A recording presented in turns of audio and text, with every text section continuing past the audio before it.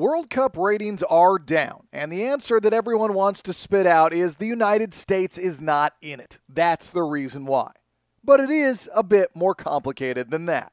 So ratings are definitely down, and they're down significantly, and the question is, what's to blame for that? That's Alicia Jessup, sports law professor at Pepperdine and sports business expert. If we look at the ratings from the last iteration of it in 2014, ratings for the first 48 games of the World Cup are down 42% in the United States. That's astronomical. For the first 48 games, viewership in America on Fox, so English language viewership, was just over 2 million people, whereas in 2014 it was roughly 3.4 million. And so the question is, what's causing that? So let's again go back to that first answer of what might be causing the lack of viewership in the United States, and it's the fact that the U.S. isn't in it. And I will buy into that to an extent, but the engagement I see on social media, the images and videos I have seen of massively attended viewing parties at Avaya Stadium and elsewhere tell me that the interest is there. But am I the only one that noticed Fox didn't really seem to put their best foot forward when advertising the World Cup? I think you can make the argument that they haven't done a great job marketing this major event. So Fox is a first-time rights holder for the World Cup, as is Telemundo, who won the rights for the Spanish language broadcast in the U.S. over Univision that had held them for 50 years. The contrast between Fox's experience and Telemundo's is night and day. So Telemundo had an ad buy expectation of $225 million. So Telemundo bought the rights for $600 million, and about a month before the World Cup, it said it expected to generate $225 million in ad buy revenue. And it actually upped that estimate to $250 million days before the game. So that's a really good sign. And Telemundo also expected to draw English viewers to its Spanish language broadcast, which is fascinating. So it said people who speak English, they expect would watch on Telemundo. And so the question is, why is that?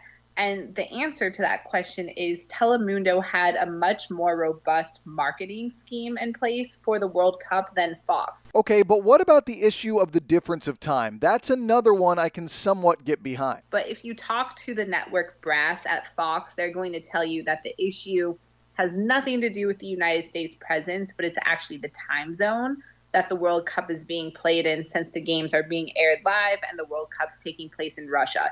Nonetheless, with the growth of soccer popularity in the U.S. and the rising interest in Major League Soccer, you can look at teams like the Seattle Sounders and the team in Atlanta and how they've been selling tickets at record numbers. Yeah. It's a little disappointing that viewership is down 42% in 2018. Here's what gets me, though. NBC, the rights holder of the Olympics, will show the Olympics live when they're happening, and then they'll show it again in prime time. When games start at 7 and 11 a.m. out here on the West Coast, that means they're showing at 10 and 2 p.m. back east, and that means from coast to coast, everyone is working, not watching TV. Listen, I look forward to the day when the robots have made us mostly obsolete and we can focus on arts and music and sports all day as opposed to sitting in cubicles and crunching numbers or whatever it is we do anymore, but we're not there yet.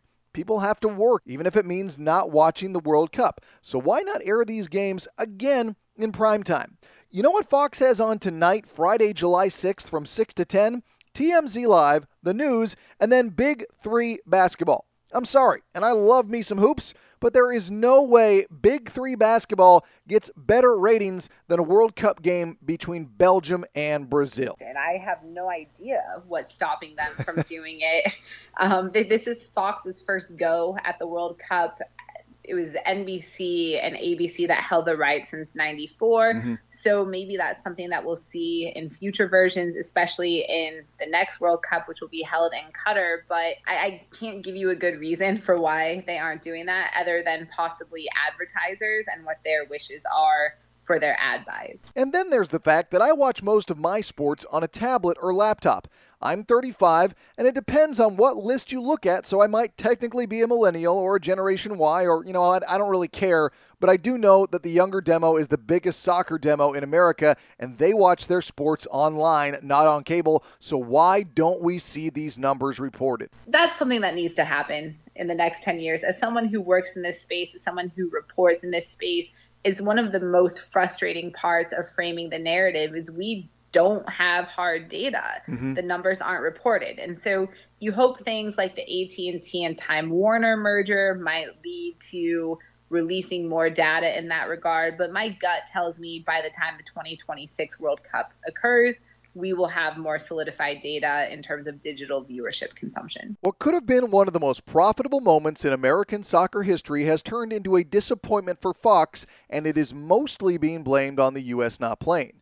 You know what all this is telling me? It is a sign of a generational shift in sports consumption, and the fact that we can't see the stream numbers completely skews the numbers of people that are actually watching.